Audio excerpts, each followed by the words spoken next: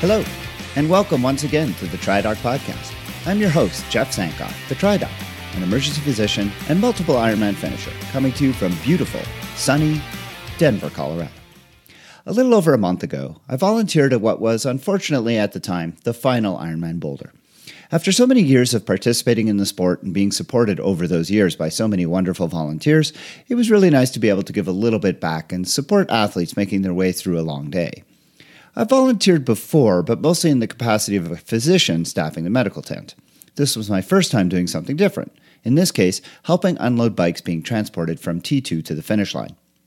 While I was there, I happened to witness some pretty lamentable behavior by a few athletes who, for whatever reason, had been unable to finish the race. The way Boulder was set up, bikes were taken from athletes at T2 and then transported to the finish area where they were racked in a holding area. Bikes were free to be picked up after a set time that was very well advertised and announced far in advance. This didn't stop some people who had been unable to complete the race from coming by and trying to get their bikes out early. When told of the process and the need to wait until about 5:30, a couple of those people became absolutely irate and behaved in a manner that made me fear for the volunteers and Ironman staff safety. Look, I completely understand the aggravation of not having the day you hoped for after who knows how long of training, and I more than understand the sentiment of wanting to get the heck out of Dodge and far away from a celebratory finish line that you'll not get to savor yourself. I can even understand the frustration of having to deal with what seems like an arbitrary rule that to you may not make sense, but come on. Threatening legal action or even violence against volunteers and event staff? Cursing up a storm in front of kids and members of yours and others' families? Is this really the way to deal with a personal setback? Is this how you reward the sacrifice that family and friends have made to support you in your journey to your day that, even though it didn't go as hoped for, still was a day that you were alive and participating in a sport that you love? Never mind the poor volunteers who gave up their time to be there for you and now have to endure what you're throwing at them.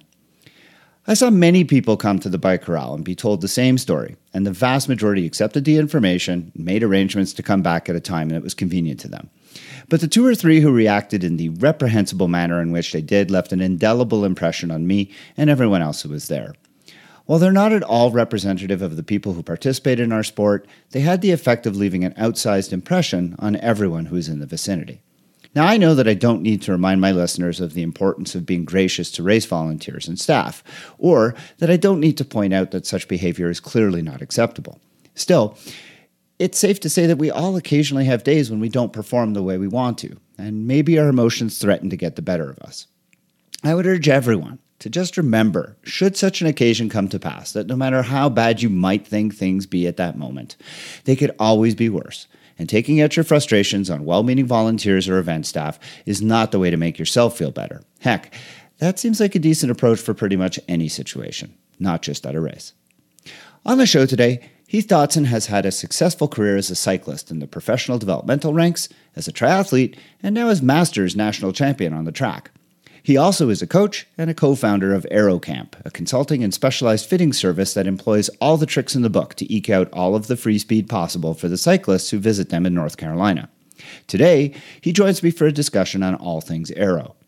The triathlete Routard goes to Texas for one of the older 70.3 races on the WTC calendar.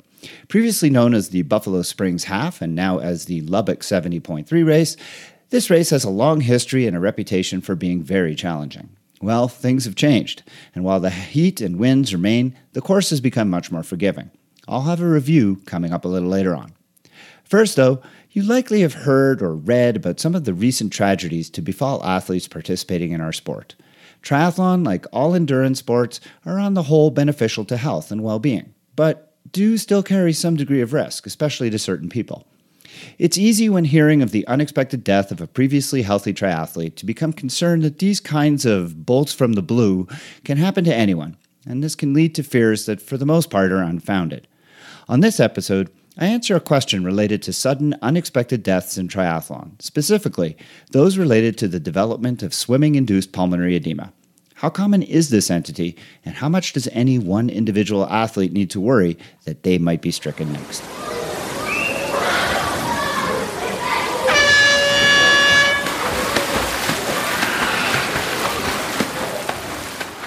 If you are listening to the sound of my voice, then I'm fairly certain that you are not someone that I need to convince of the health benefits of exercise and an active lifestyle. It has long been understood that when compared to sedentary individuals, those who participate in a regular exercise program, even one with as little as only a few hours of activity a week, have lower rates of obesity, heart disease, diabetes, and stroke, among many other benefits. However, for those of you who take your fitness to the next level, that is to say training and racing in triathlons, running events, or other similar activities, you likely have also come across stories of how exercise can predispose to unexpected sudden death as well. While this may seem paradoxical, it is unfortunately true and can actually be pretty easily explained.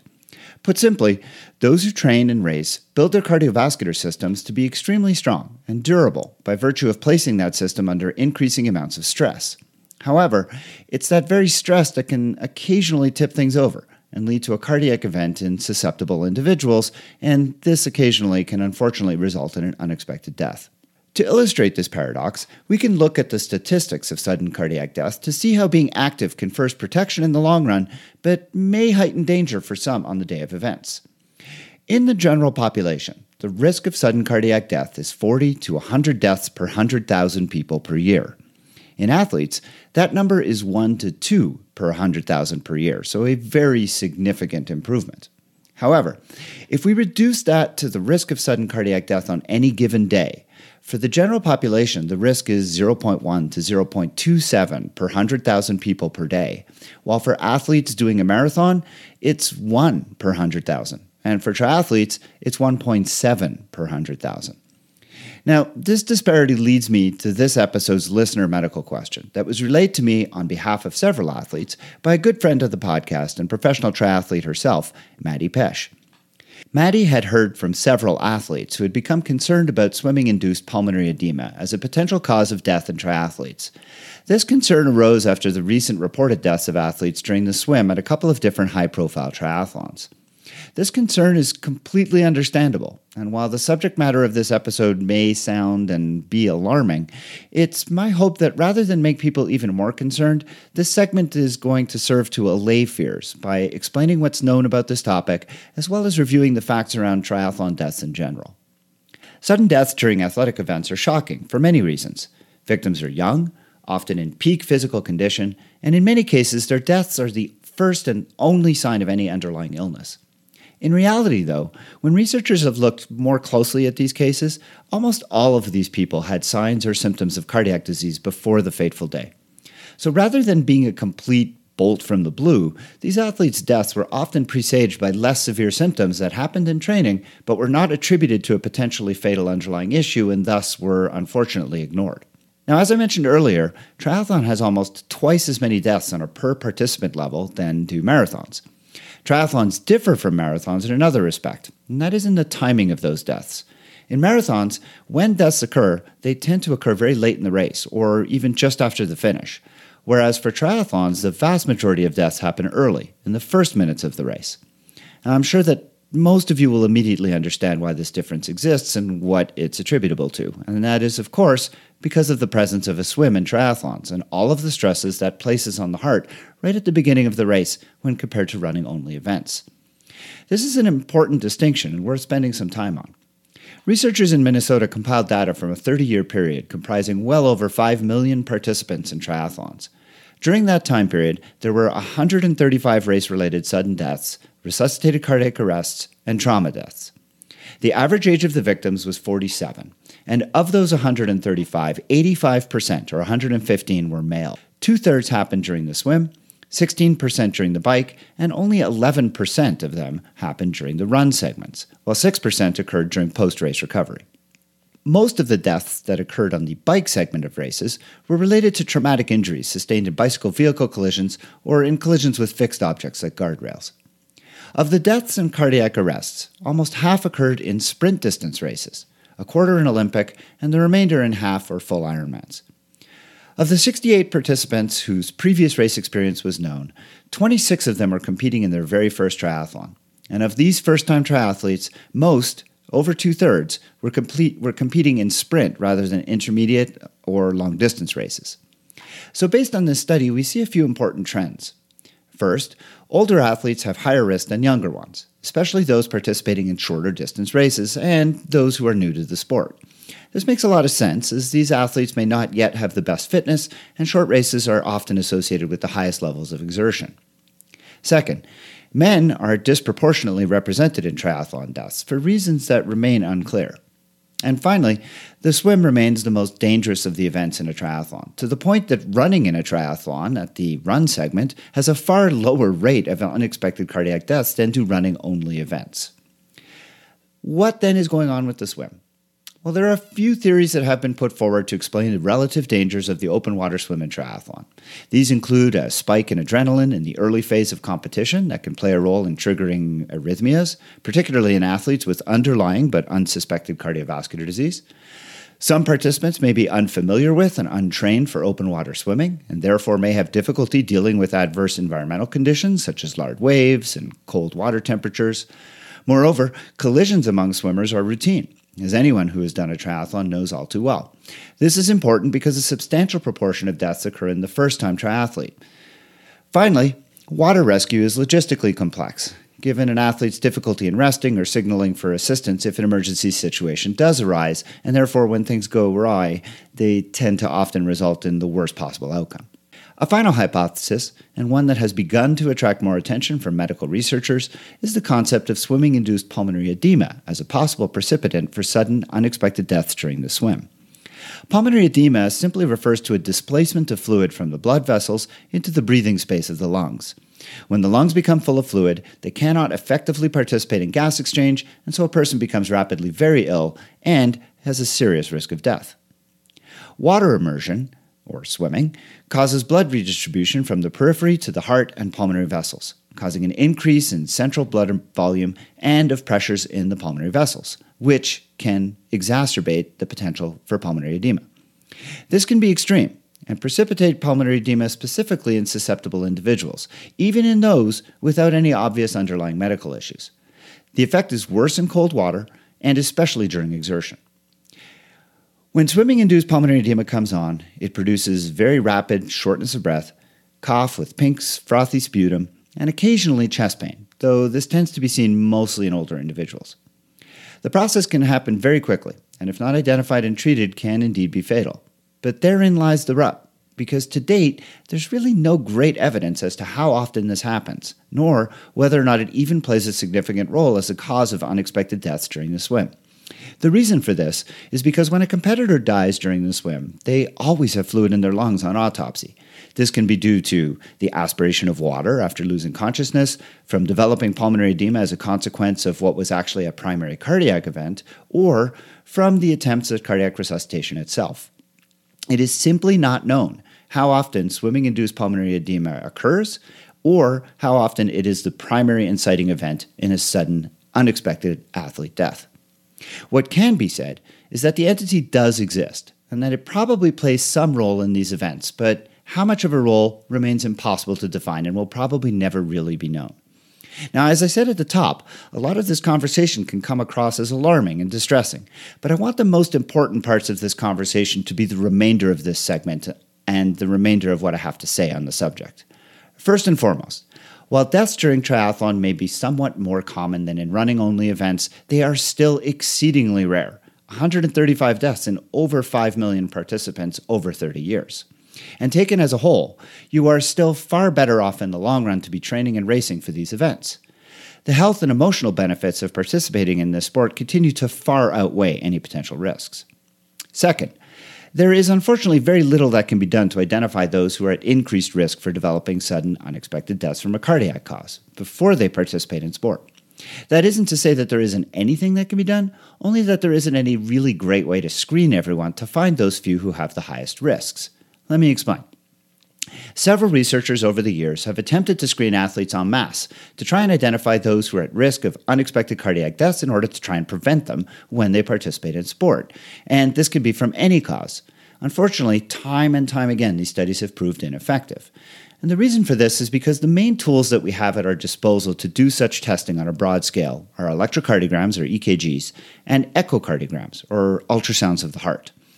Now, those two tests give very different kind of complementary information, and ideally, everyone would get both of them. But Echoes are expensive, not at all practical, and are in fact rarely really all that helpful since they only identify certain structural abnormalities that account for a very small number of these cases. EKGs, on the other hand, are very cheap and easy to obtain.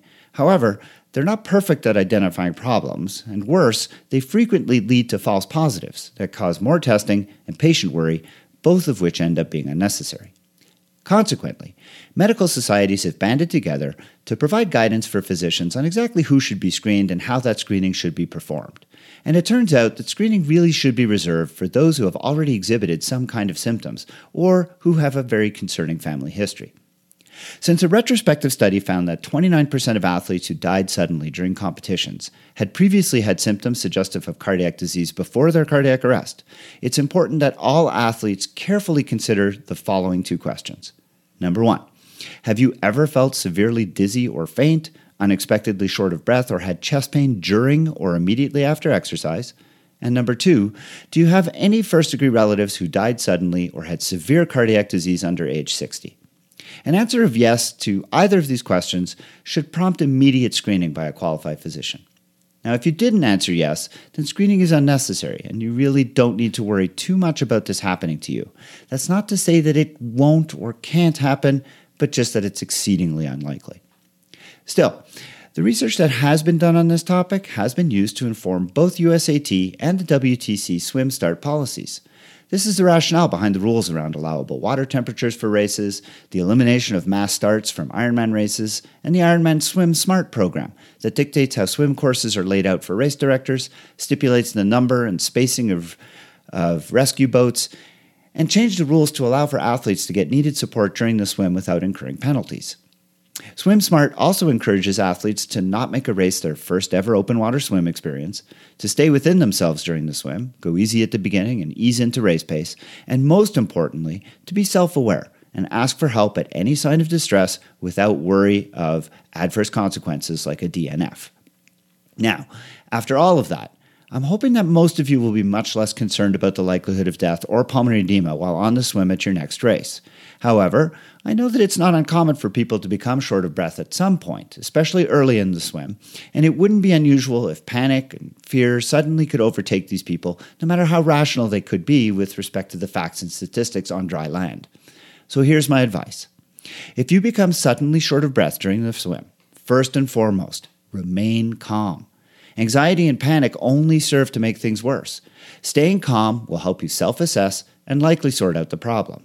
Rest assured that pulmonary edema is almost certainly not your issue. But if you have chest pain or start coughing up frothy sputum, clearly this is an indication that something is not right and signal for help immediately. But 99.9% of the time, that's not going to be the case. Rather, you've either gone too hard or have done what's referred to as breath stacking. Essentially, you've inhaled more than you have exhaled, and your lungs are simply full of air that needs to be expelled before the sensation of shortness of breath is going to go away. So try these steps. Slow down your stroke rate dramatically and focus as much as possible on long, slow, and complete exhalations. If after a few strokes you still feel short of breath, switch to breast or backstroke to give yourself some extra time to recover. And if that doesn't work, grab onto one of the support watercraft and rest. Your symptoms will almost certainly improve at this point, and then you can begin swimming again, albeit at a slower, more measured pace. Stay relaxed and keep thinking positive thoughts. You will make it to the finish. Do you have a question for me to consider answering on the show? Well, email it to me at tri_doc@icloud.com. My guest today is Heath Dodson. Heath raced full-time as a Category 1 cyclist for nearly 12 years and raced for a season in Europe with Club Cercle Gambetta Orléans, a top amateur team based just outside of Paris.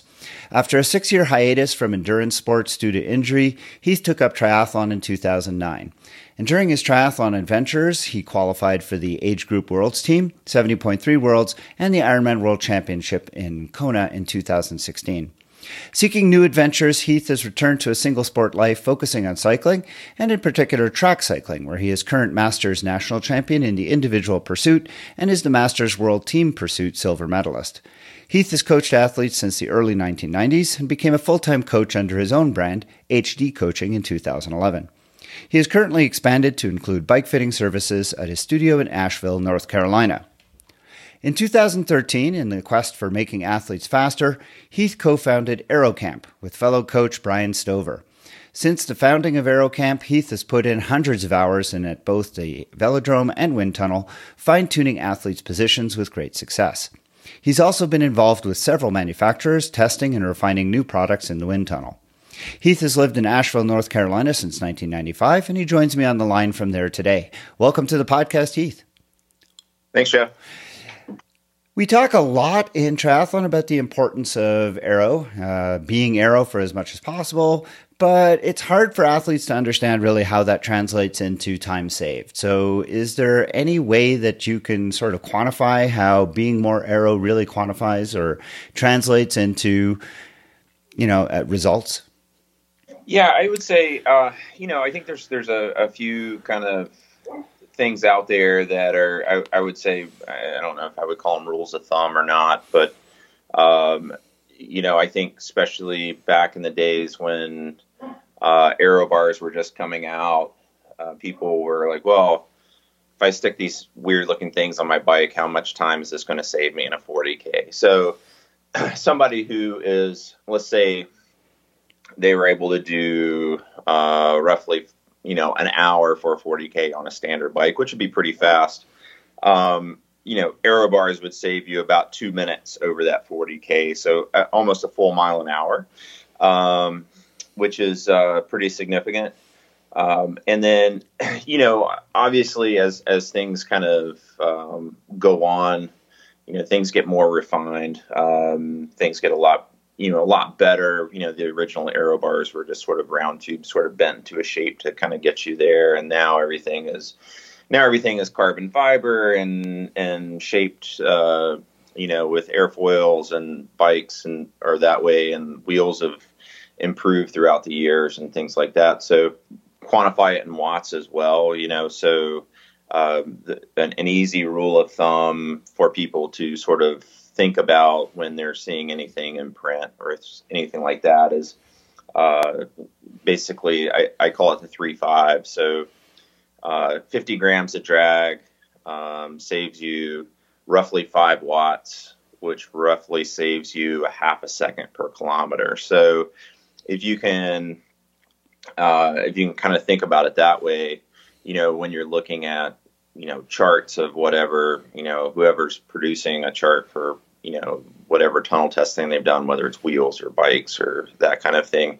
you can kind of roughly put that into a place where, a person can say, well, okay, if I get this, there was something on one of the forums that somebody was selling a little fairing piece, and they're like, oh, it really saves you a lot of time. And when you looked at it, it was like 10 grams of drag, which is like 1 watt, which is basically the margin of error. So it's like to be smart with your money and know how to look at what people are selling you to make sure that, you're not just wasting your money. So. Now, I think you mentioned something in there that I want to go back to for a second, because one of the things about how these time savings are reported is tied to the speed that the cyclist is moving. So if I understand correctly, a lot of these things are related to a fixed speed. So for example, you mentioned 50 grams relates to, did you say 5 watts? 5 watts, roughly. Yeah, so 50 grams relates to 5 watts, but that's at a speed of how much? Well, so when we test in the tunnel, in order to get results that we can use, we generally test at 38 miles an hour or 30 miles an hour. Sorry, not 38, but 48K an hour or 30 miles an hour. And you can scale that up or down very easily. So we look at something that's called CDA, which is coefficient of drag by area. So without getting too far out in the weeds here, essentially CDA gives us a number that, regardless of speed, is generally relatively constant. And so we can translate that into savings. So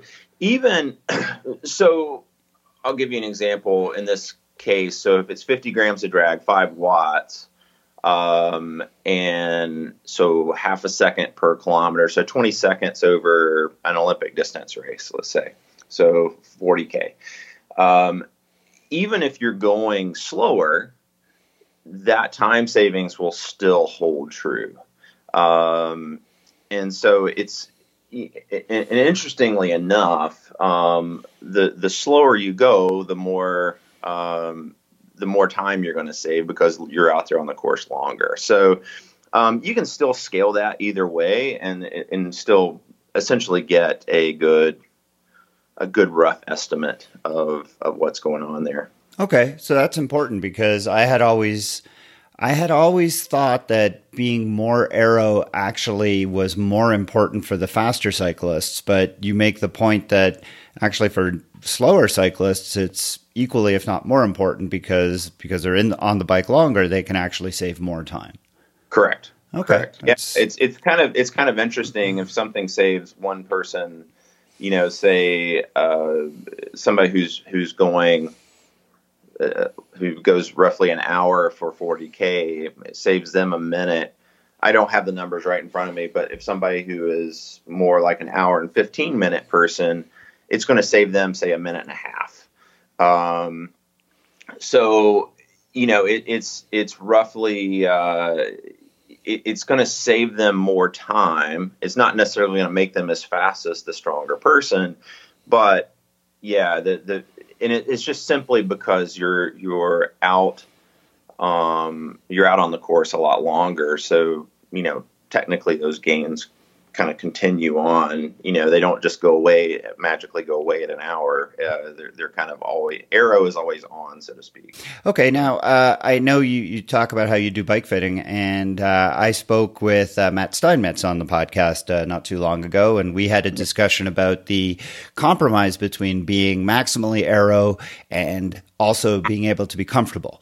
I'm curious how you prioritize those two things because, I've seen videos on Instagram and YouTube where some bike fitters will put their cyclists on these fit bikes and put them in these very, very extreme aero positions, but they look A, not very comfortable, and B, not very safe because their heads are so far down. There's just no way these people are going to be able to ride that way and be able to see anything in front of them. So I'm just curious, when you're doing a fit on an age grouper, where do you sort of, make that line between, being as maximally aero as possible, but being comfortable so that they're able to sustain the position and also, of course, be safe?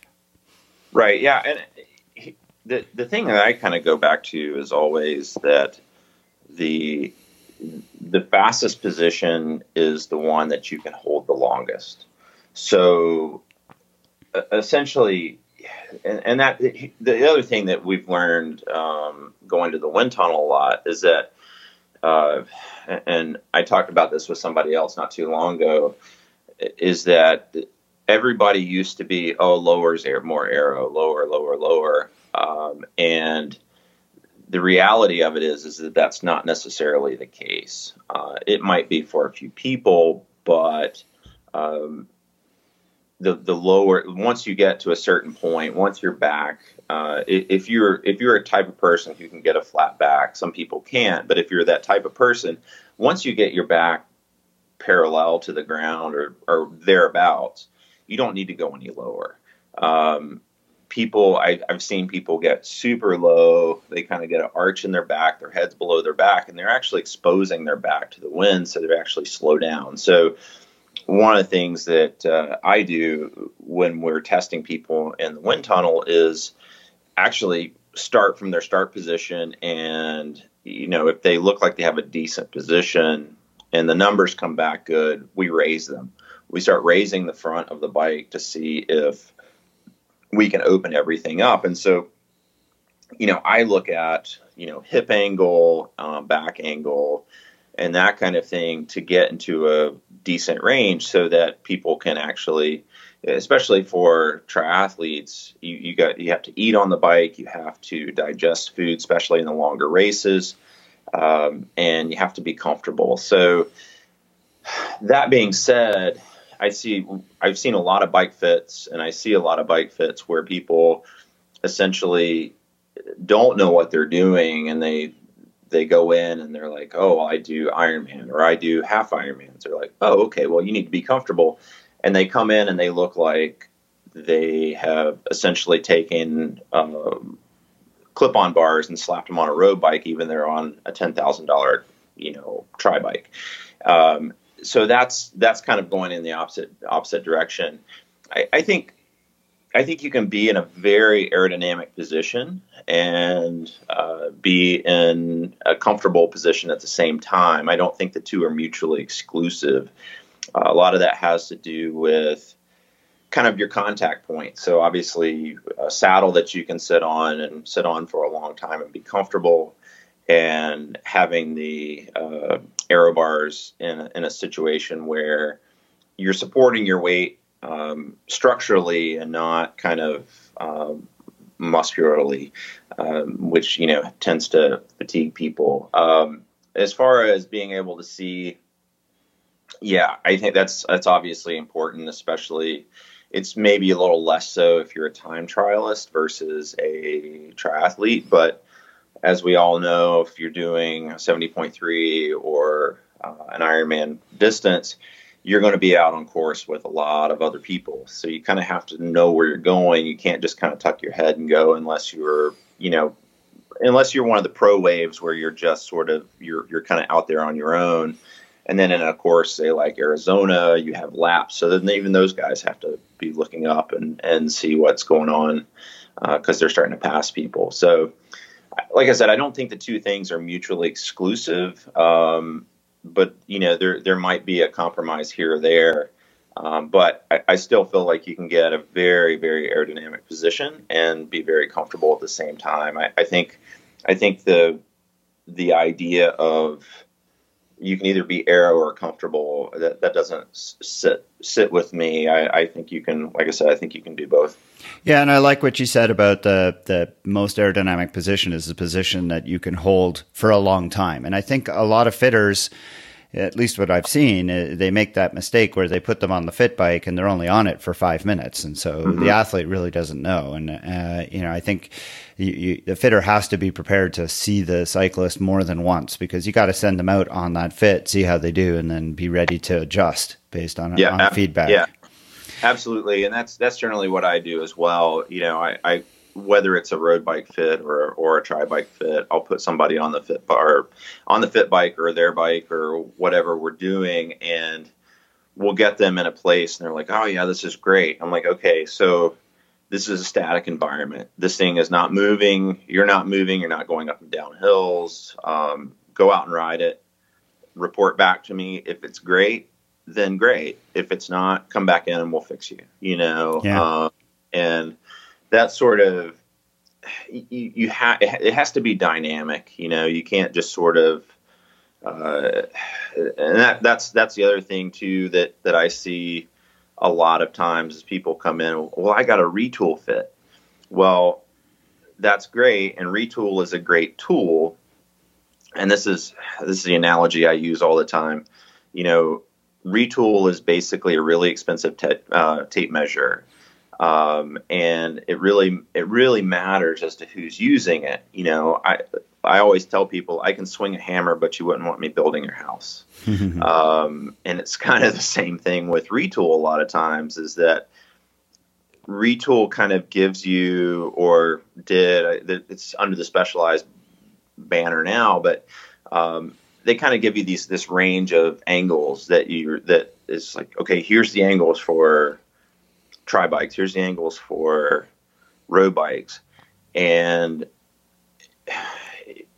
if somebody hasn't ever ridden in the tri position or TT position for 112 miles, they don't know what is and what isn't possible. So they just sort of like, okay, well, we'll just go with the angles, and it can be a disaster. So by all means, whoever's listening, if you're getting a fit, get a fit from somebody who has plenty of experience with the distances, whether they've actually, ridden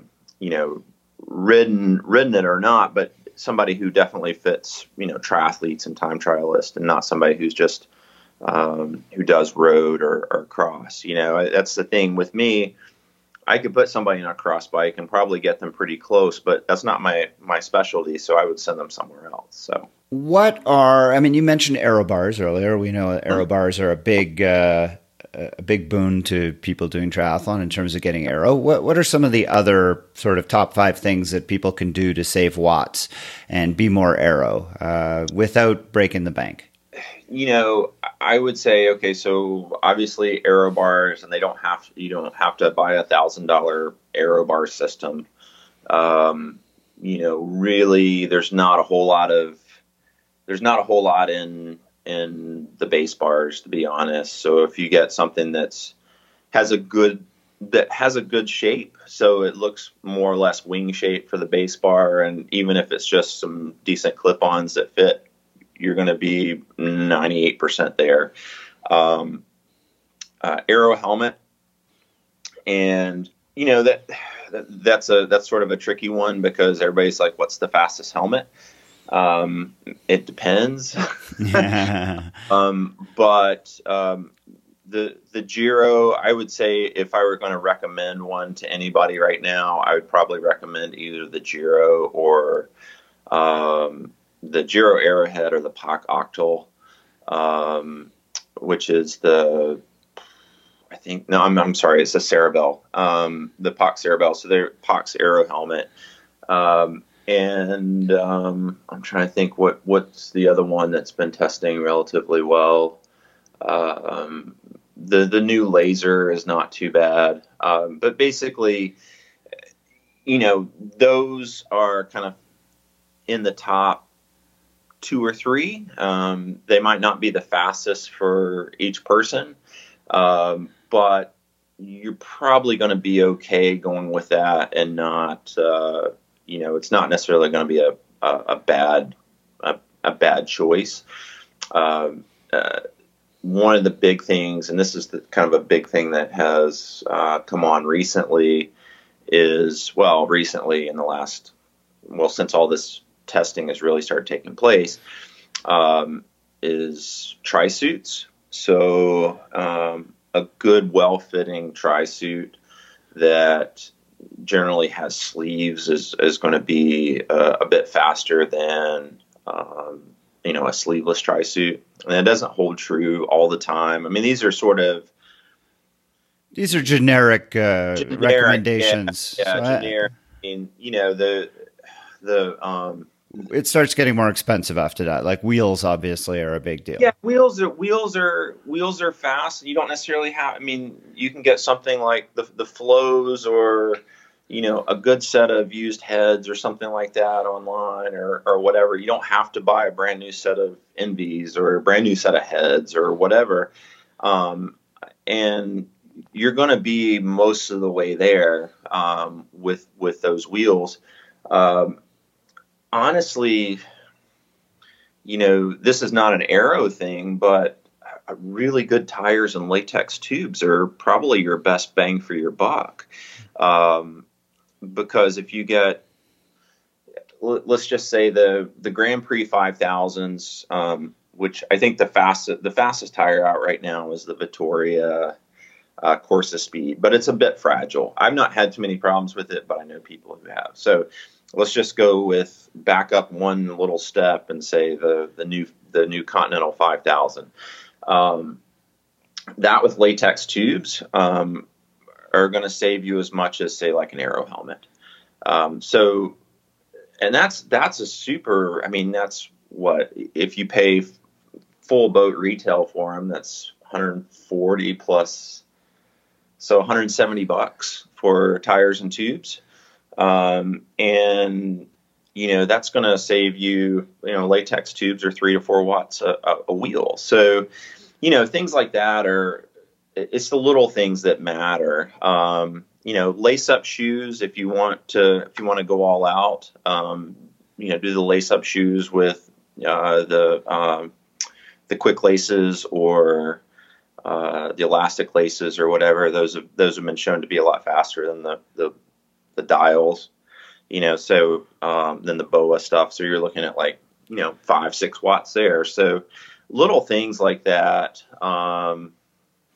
Yeah, they add up. It's the marginal gains theory once again, right? So Yeah.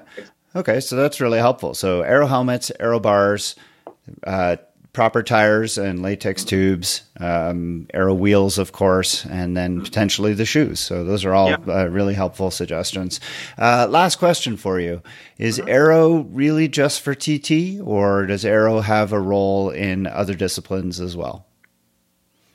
No, I think, it's like I said in the beginning, aero is sort of always on, right? So, on the road or track mass start stuff, yeah, absolutely, aero is important. I think if the Tour de France is on right now, and if you look at what everybody's wearing, 15 years ago, if you look back and see what guys were wearing, the jerseys were baggy. There was, they had the helmets were big and vented, which is fine. The socks were all super short. And now everybody, whether it's a jersey or most of the guys, especially because it's all flat stages this first week, for the most part, everybody's wearing, what is essentially a skin suit, or kind of what the tri-suits look like now with the full zip, and they open up in the front. So it's sort of like a jersey attached to bib shorts. And essentially it's skin suits, and they all have aero road helmets. They're wearing tall socks that are designed for aero. In fact, I'll toot my own horn here real quick. The last two stages when we were recording this, so Alaphilippe won, and then Viviani won. So it was Deceuninck Quick-Step won the last two stages, and the socks that they were wearing I helped develop with Defeat out of, which is right down the road from me in North Carolina. So those were, basically we went to the wind tunnel and tested a bunch of different things to figure out what was fastest, and we came up with a sock that's about 8 watts faster than a bare leg. So that's why the UCI is spending so much time measuring socks, I guess. Yeah, I mean, to a certain degree, yeah. It's skin. I mean, I think Jim Manton, I give him full credit for this, because I think he coined the idea that skin is slow. That's sort of his catchphrase, is skin is slow, and it's true. And it's funny, when we were actually testing some of these things, when we'd pull the sock higher, it would test faster, and then we'd push it down to the UCI limit, and it would test a little bit slower. So yeah, absolutely, covering the leg and that kind of thing. And it was sort of, I saw something on Facebook, I don't have better things to do. And it's like, well, you're talking about in a team time trial that was won by 20 seconds over a half an hour race. These particular, the socks could save anywhere from half a second to 3/4 of a second per K. So, yeah, I mean, yeah, do they have things better to do? Yeah, of course they do. But it is a technology that they're trying to keep the playing field level. Yeah, playing level. Yeah. Yeah, I think you there was a great meme going around about how a team car had been busted by police full of like pairs of socks that were illegal, which I thought was quite hilarious. But when you put it that way, I think it makes a lot more sense. Yeah, I mean, it's kind of one of these things that this is what I do. I kind of geek out and nerd out on all this stuff, and it's definitely some people say it takes the fun out of things when you're calculating every gram that you save in aerodynamic drag and that kind of thing. But to me, it's like at this point, I'm 47, so I don't quite have the engine that I did when I was in my 20s, but I still race against guys that are that age. So I need every little advantage that I can get. So that's what Yeah, of course. Yeah. I dig in, and see what I can come up with. So. Heath Dotson would call himself a reformed triathlete. I would call him a cyclist who's lost his way. He is a head coach for HD Coaching, and together with Brian Stover runs the Aero Camp. He has joined me today from Asheville, North Carolina, to talk all things aero. Thanks so much for joining me on the podcast today, Heath. Absolutely. And now it's time for the Triathlete Routard, that segment of the show when I am joined by a guest to discuss a race on the Ironman and Ironman 70.3 calendar that is a worthwhile spot to go to visit and race.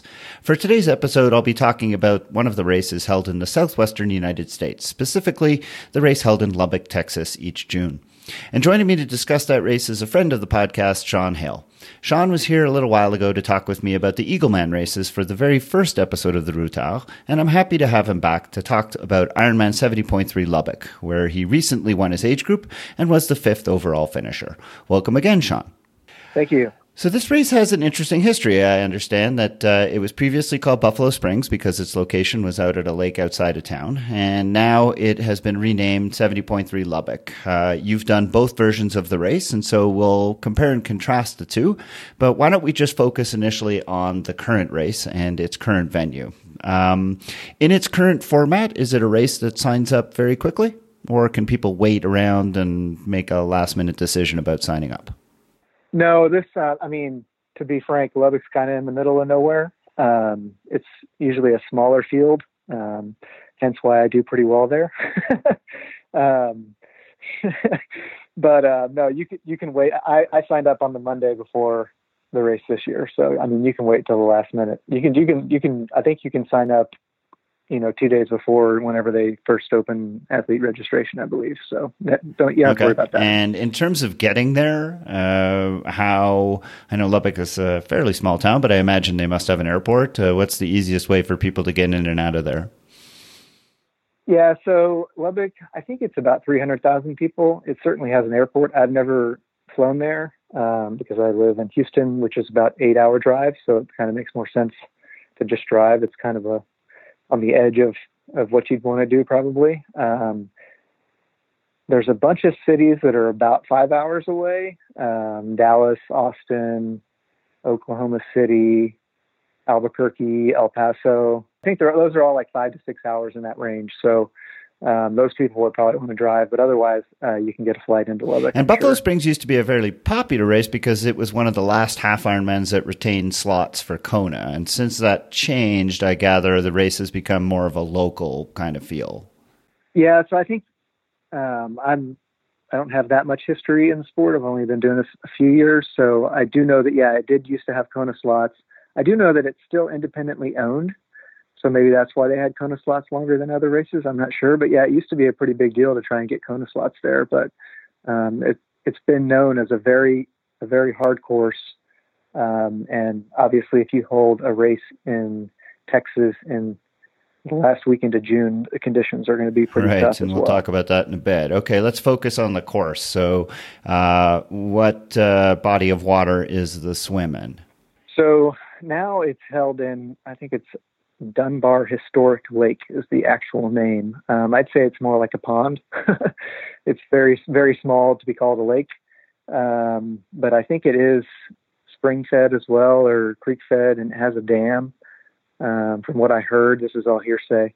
And so I went out to check it out. Well, I guess you had to drop your, so I guess let me cover some history on the previous race and this race.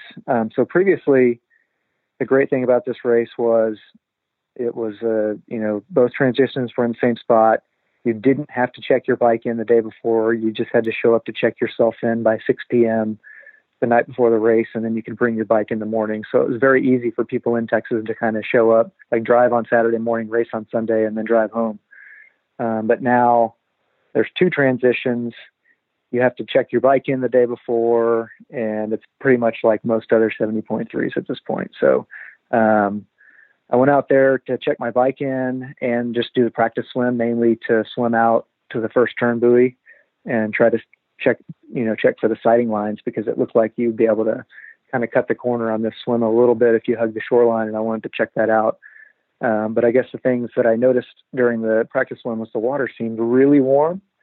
But this race has a reputation for always being a wetsuit legal swim. So it's going to be interesting to see if that changed with a new body of water. But everybody was saying that they were hearing that it was going to be wetsuit legal, that they were measuring the water down at the dam at 70 degrees. So personally, I think it was definitely not 70 degrees. But I mean, as far as sighting on the course, it was a simple swim, one loop.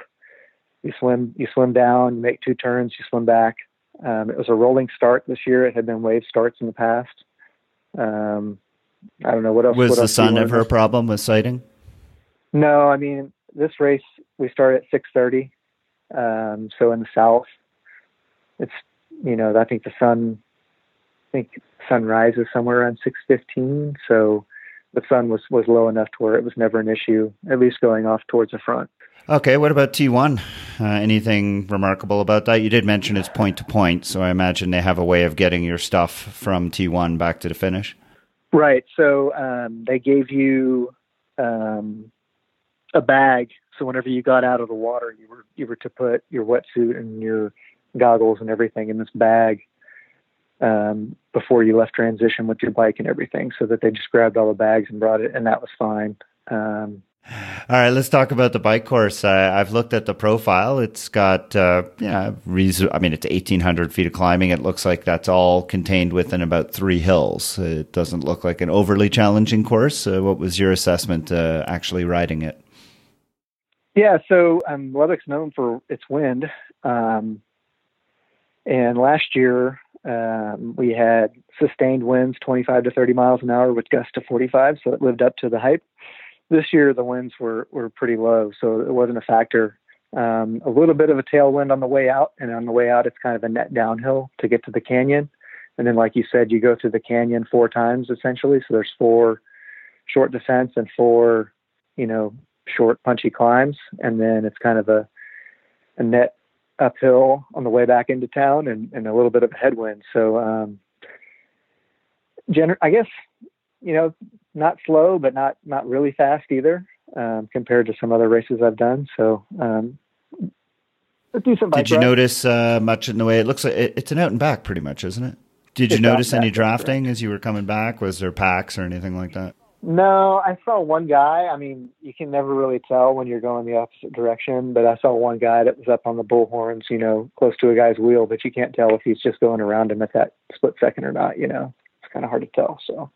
But no, I didn't see any pack. Like I said, it's a smaller field as well. So with a rolling start and a smaller field, I mean, it's pretty. Any danger points on the course that people need to be wary of? Sharp curves or dangerous descents?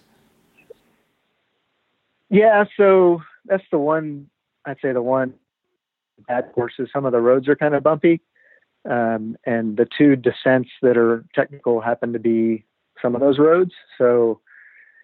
The time you lose going up the hill, you don't really get to make up going down the hill because it's so bumpy. I don't feel comfortable just bombing the descents because just one little bump, you could crash. So, but that's kind of out of the race people's control. You can't really repave the roads. There's a straight descent that you can really bomb, and that was fun. There's one stretch of road on the I guess east-west section is really rough on the way out of town and then on the way back in.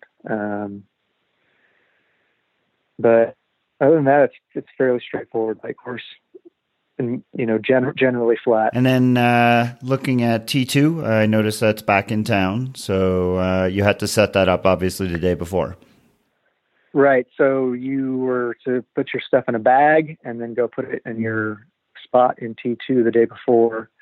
I guess you were allowed to go, put your run nutrition in the morning before if you wanted to, but I chose not to. And I guess if I had to do it over again, I would choose to do that because I put a flask in in my run bag the day before, and I waited till the evening so the sun was down before I put the bag in there because I didn't want the sun just baking it all day. But by the time I had gotten to that bag during the race, the sun had been beating down on my nutrition and it was warm. It's kind of gross. So I'd say that's a disadvantage to the two transitions. Now, people, like, I had my family with me, so we just drove straight to the race morning. But if you didn't, then you wanted to catch a shuttle, like you could park on campus, put your stuff in your T2 bag, and then take the shuttle to the race start. That wouldn't be an issue for you because you were already there. And when you say campus, you're talking about Texas Tech University, right? Right, yeah. So the run is on Texas Tech's campus, the whole thing. You do 2 loops. And looking at that run profile, it's pancake flat. I mean, that looks like a very fast run course. It is flat. Yeah, it was very nice. So contrast that to what it used to be. It used to be brutal because the lake's going to be flat because the run was around Buffalo Springs Lake before. But, I mean, there's only a very short section that seems reasonably flat. The rest of it, you're going up 5 feet, down 5 feet, up 10 feet, up, down 10 feet. And then there's this hill that you had to climb out of the canyon twice. It's about a third of a mile, and I think about 7-8%. So I'm kind of ashamed to admit that I've walked that 4 times in 2 races. So I wasn't sad to see it gone, I guess. I kind of wanted revenge on it, but on the other hand, it was kind of nice to have a flat run where you can kind of settle into your pace. And I'd say this run course was set up really well. It was broken up well, to where it seemed like you were always, getting into a new section, and it seemed to go by pretty quickly. And was it shaded, or is it fairly open the whole time? It's fairly open. It seemed like the first lap I was getting some more shade, I think, from just the sun being lower, but by the second lap, it was pretty much all sun. And in terms of course scenery, is this a pretty course to ride and run? How would you rate it? I think parts of the bike course are interesting, like the canyon's pretty. Some of it's just pancake flat and farmland or whatever. I thought the run course was pretty. The campus is actually really nice. Out, lots of open space. My kids liked, hanging out in the shade trees. They got some big shade trees and stuff that are not on the course or, not on the roads or whatever. But I'd say it's okay. And then the weather. You mentioned the wind is often a factor. And, of course, it's Texas in June, which means usually heat and humidity. How reliable is that? We got off easy this year in both cases. I think the high temperature for the day was in the mid-90s, and the winds were only like 10, 15 miles an hour. And like last year, the winds were, but it was sustained 20, 30 to 45 mile an hour gusts, and the high temperature last year was 108, if I believe I have that correctly. So, last year when I got off the bike, I got maybe 200 yards of the run and wanted to quit. Yeah. So this year, So this year, it was much better. I felt really good for 3 miles or so. Like I wasn't even running, and then it started to get hard. So yeah, it was much easier this year. I mean, just overall take-home point, is this a race that you recommend? Is this one that you think people should really consider as a June race, or is this one that, there are other options out there? I mean, I wouldn't plan a season around it, but if you need a race to plug in, I think it's, like I said, it's a small field. It's a chance to get a good result. If you want a world slot, I think that the roll downs are usually pretty good. The race organizers have a lot of passion for the sport. Yeah, it's one of those races that has a real cult following and has been, it's been on the circuit for a long time. And I think it's a testament and a tribute to those independent owners that you mentioned earlier. They've really done a great job at keeping this race alive. Right. Oh, yeah. That reminds me to bring up probably the coolest thing about this race is since it's an independent race, they don't give you, like for the awards, instead of giving you the standard, little metal Ironman symbol or whatever, they have real trophies. And they're like these bronze buffalo statues. And they're really cool trophies.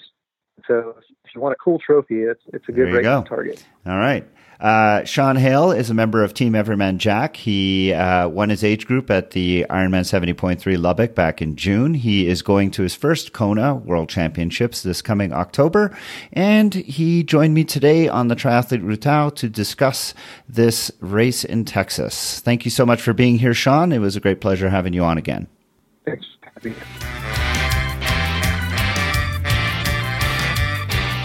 And that's it for another episode of the TriDoc Podcast. I hope that you enjoyed listening to it as much as I enjoyed bringing it to you. Links to the medical references as well as to everything else discussed on the show can be found in the show notes at www.tridocpodcast.podbean.com. If you have feedback or a question for consideration to be answered on the program, please email me at tri_doc@icloud.com. If you're interested in coaching services, please visit www.tridoccoaching.com, where you can find a lot of information about me and the services that I provide. The music heard at the beginning and the end of the show is Radio by Empty Hours and is used with permission.